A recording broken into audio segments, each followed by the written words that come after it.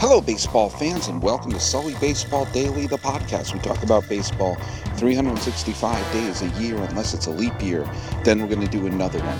I've been doing this every single day since October 24th, 2012, and the day I'm posting this will be the 5th day of October 2016, and I'm your host, Paul Francis Sullivan. Please call me Sully.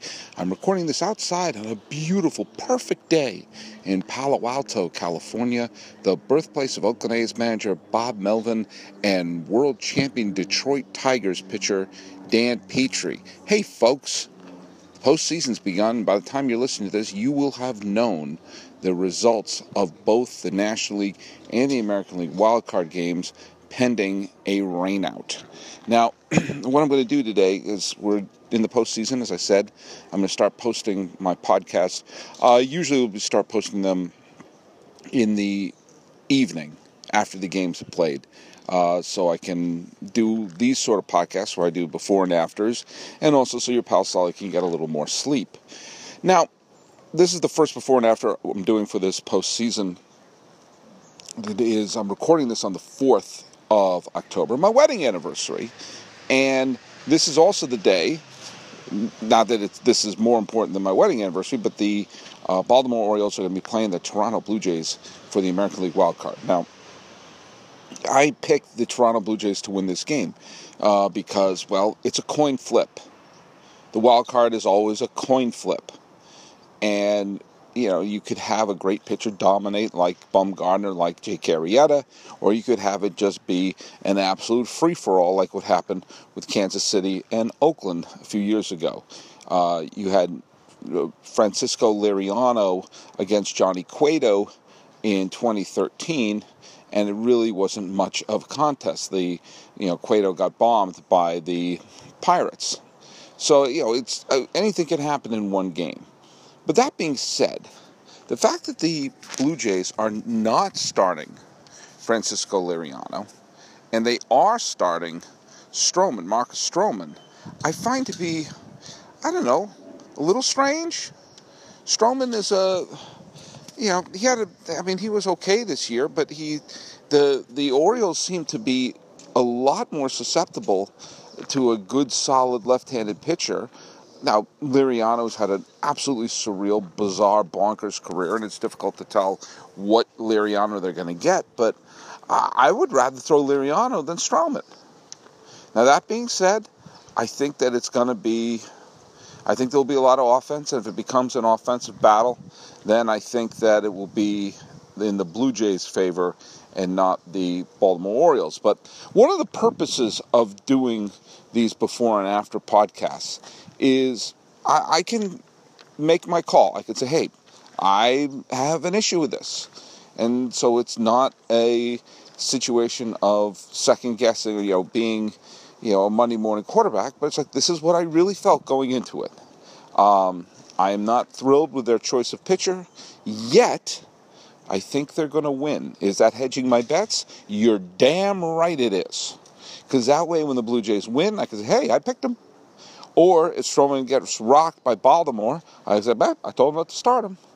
But I have a feeling you're going to see a high-scoring game today. So I think that with this matchup, I'm going to make my prediction it'll be 8-7 Toronto, and a lot of crazy fans going on in the Sky Dome, Rogers Center, whatever the hell it's called, and we're going to have a rematch of last year's memorable Texas-Toronto series. So, anyway, I'm going to shut it down right now. Next time you hear from me, the game will have been played, and I'll give some of my thoughts. Well, that was an interesting game, wasn't it? Now, the American League wildcard game is now over, and there's really only one question. I can't even fathom it. This is not a second guess. This is not a third guess. This is while it was happening. How could anyone not bring in your best reliever with a season on the line? I mean, this is the tyranny of the save has been completely illustrated by one of the great managerial blunders in the history of baseball by Buck Showalter. The whole notion of you can't bring in your closer in a tie game on the road might make sense in June or July. It might. I'm not saying it necessarily does, but it could. You could make that argument. When the season is on the line and you have your best pitcher reading Bazooka Joe comics in the bullpen on not participating in the game, then by definition, you have failed as a manager. If the season is on the line, every time the ball leaves the pitcher's hand, you have to stop managing like it's June. It's a different scenario. You do manage differently then. Do you know why? Because the season's on the line. Terry Francona brought in Keith Foulke in the 7th inning of a potential elimination game because he knew the season was on the line. He did the same thing with Jonathan Papelbon in a potential elimination game. The season was on the line. This is not like, okay, well, you want to have your closer ready for that situation. No, there is no situation. There's, are we going to survive? This was the same problem I had a few years ago when the St. Louis Cardinals brought in Michael Wacha with the season on the line when he hadn't pitched in a few weeks. And there were other relievers who were, better than him at that point. And the same problem I had, this is a slightly different situation than when the Braves would not bring in Craig Kimbrell in the 8th inning for a 4-out save against the Dodgers because, he comes in the 9th. The season's on the line. Every time the ball left the pitcher's hand from the 9th inning on could have been the last pitch of the year. Now, Showalter got away with it because for a little while, because Darren O'Day pitched very, very well. For a while, it looked like he was pulling a high wire act and getting away with it. And when you take a look at the fact that with the season on the line, Brack came out, O'Day came out. O'Day was wonderful, okay? And then he brought in Dunsing, and he struck out the lone batter he faced, and then he brought in Jimenez, who didn't retire a batter, let up 3 hits, and the last one was the Encarnacion home run. I'll never understand how managers, even smart managers like Showalter, could fall so victim to the tyranny of the save.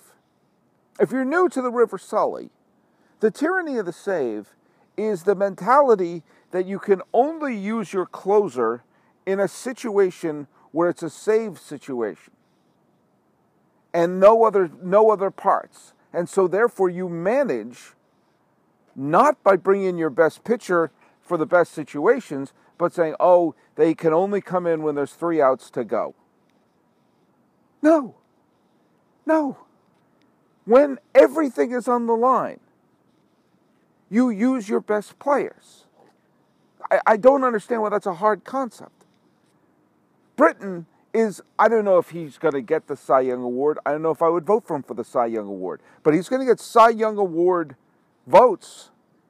He had an ERA under .6.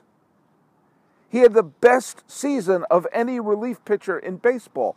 Buck Showalter had the best relief pitcher in baseball for this year in terms of their performance of this year and did not use it in an extra inning game where the season was on the line. That is a fireable offense. Now the Blue Jays are going to move on and play Texas. And, I was rooting for Baltimore, especially if that knucklehead threw the ball at the left fielder's head, Kim's head, and the Orioles left fielder. I was like, all right, I'm not rooting for Toronto. I don't want that guy happy. I'm sure they're bad people in Baltimore too. They're bad people in every stadium. But Showalter blew that game. If Britain came out and led up a home run to Encarnacion, you tip your proverbial cap and say their best beat our best. But when everything is riding on every pitch, you say, oh man, our season could be over with every pitch. Better use my fifth best option. Better leave the best pitcher in for this situation sitting in the bullpen unused. How does that make sense? And we were typing that. You check your Twitters. We were all typing that as what's going on. Sully, do you think you know more than Buck Showalter? On this particular situation, yes.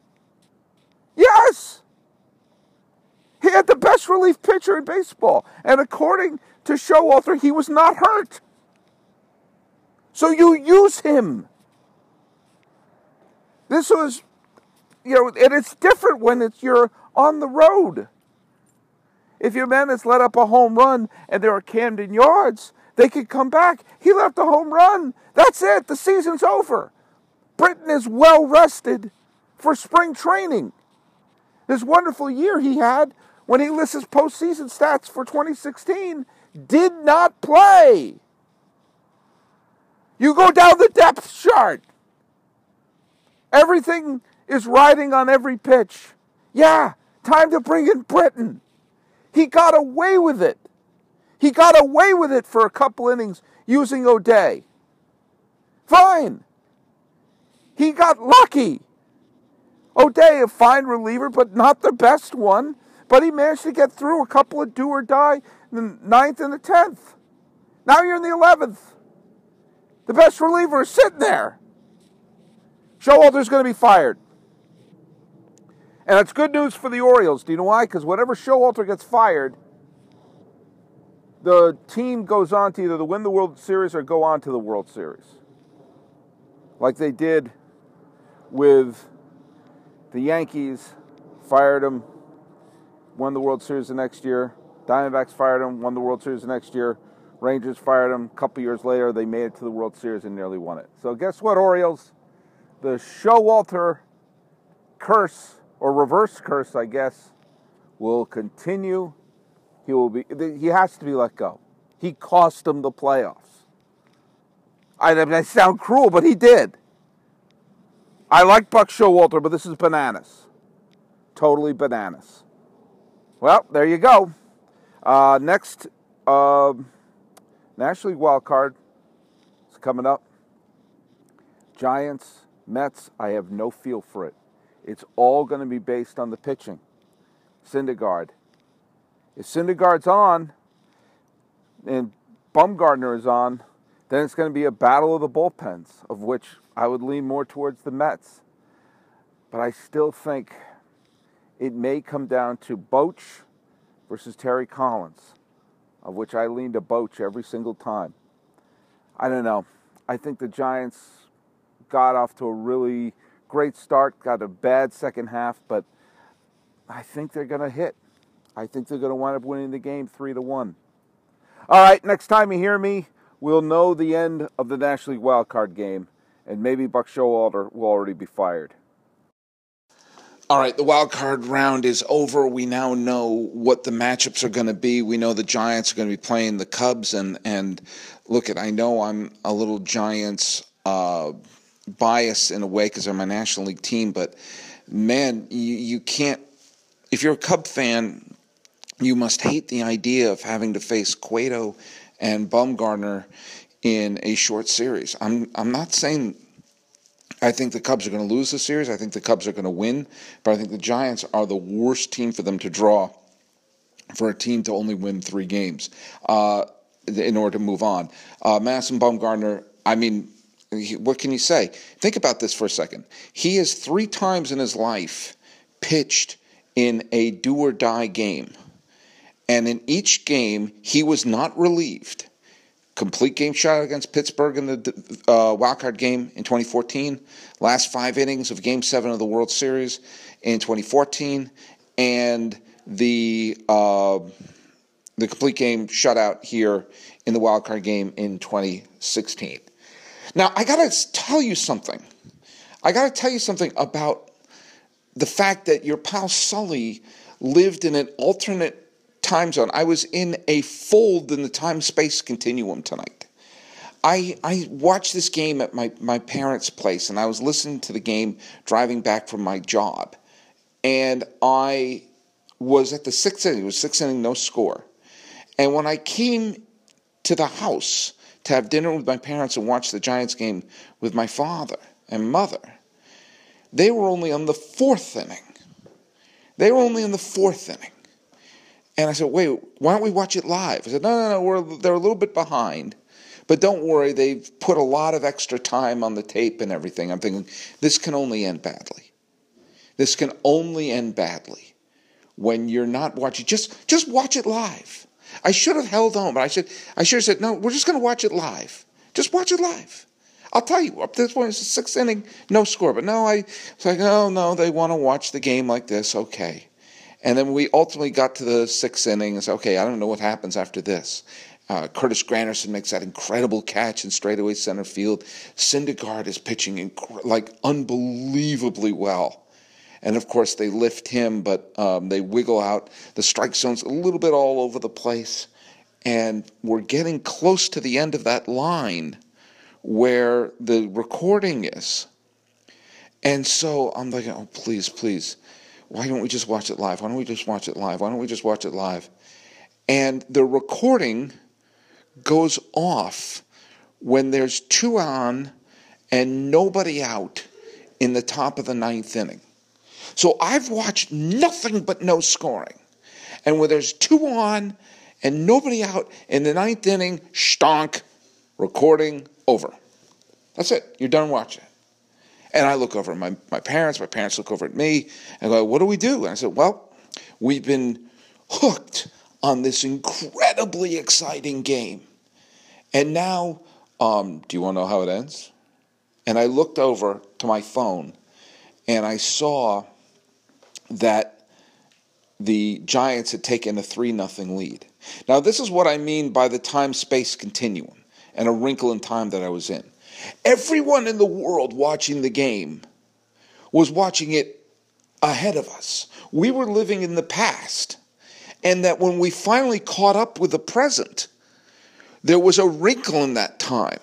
There was a fold in that time of which we missed. And only a fraction out of 8.5 innings, there was one fraction, one part of half an inning that I didn't get to experience. And that was the point where Gillespie hit the home run. So I saw everything in this game except all the scoring.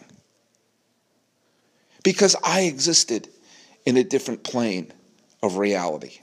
But the plane of reality is this: if you hate the whole even number year for the Giants, sorry. Here we go. The Giants move on.